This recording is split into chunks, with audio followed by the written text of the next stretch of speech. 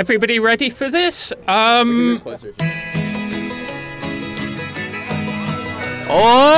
of commitment. Here we go. An ambitious run, a sneaky run there. Unbelievable! That's a 6, ladies and gentlemen. Incredible leg by from someone. And a fist bump there for Professor Zeroni and Dr. Crow. That's the communication we've been dying to see. The camaraderie. Ladies and gentlemen! A cracking bit of wood there from the staff team. What an upset! And they're going to take that one, ladies and gentlemen. The audience is disclosing a complete unfamiliarity with the rules of cricket. A very dignified walk there from Dr. Casamatis. Phenomenal 6. My God! Very impressive stuff. The staff team are rubbish. Professor Warren Swain ready to read out a passage on cricket by Lord Denning himself in Miller and Jackson. In summertime, village cricket is the delight of everyone. Nearly every village has its own cricket field where the young men play and the old men watch.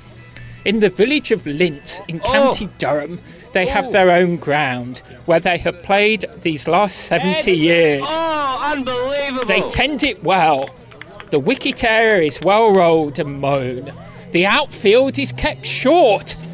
It has a good clubhouse for the players and seats for the onlookers. The village team play there on Saturdays and Sundays.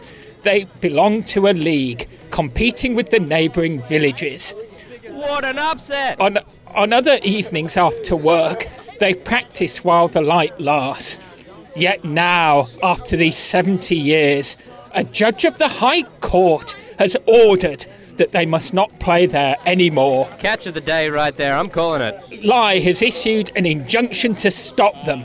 He has done it at the insistence of a newcomer who is no lover of cricket. An ambitious run, a sneaky run there. This newcomer has built, or has built for him, a house on the edge of the cricket ground, which 4 years ago was a field where cattle grazed.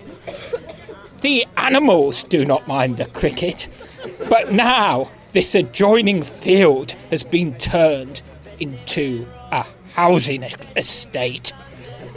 Was it an act of mercy? The newcomer bought one of the houses on the edge of the cricket ground. No doubt the open space was a selling point. Now he complains that when a batsman hits a 6, the ball has been known to land in his garden or on or near his house. His wife has got so upset about it that they always go out at weekends. The legal theorists are doing surprisingly pragmatic. They do not go into the garden when cricket is being played. They say that this is intolerable, so they ask the judge to stop the cricket being played. And the judge, I am sorry to say, feels that the cricket must be stopped. With consequences, I suppose, for the Linz Cricket Club, which will disappear. The cricket ground will be turned into some other use. I expect for more houses or a factory. The young men will turn to other things instead of cricket. One has to be careful with young men. They have funny... the whole village will be much the poorer. And all this because of a newcomer who has just bought a house there next to the cricket ground. That's a 6, ladies and gentlemen. Thank you very much, Professor Swain.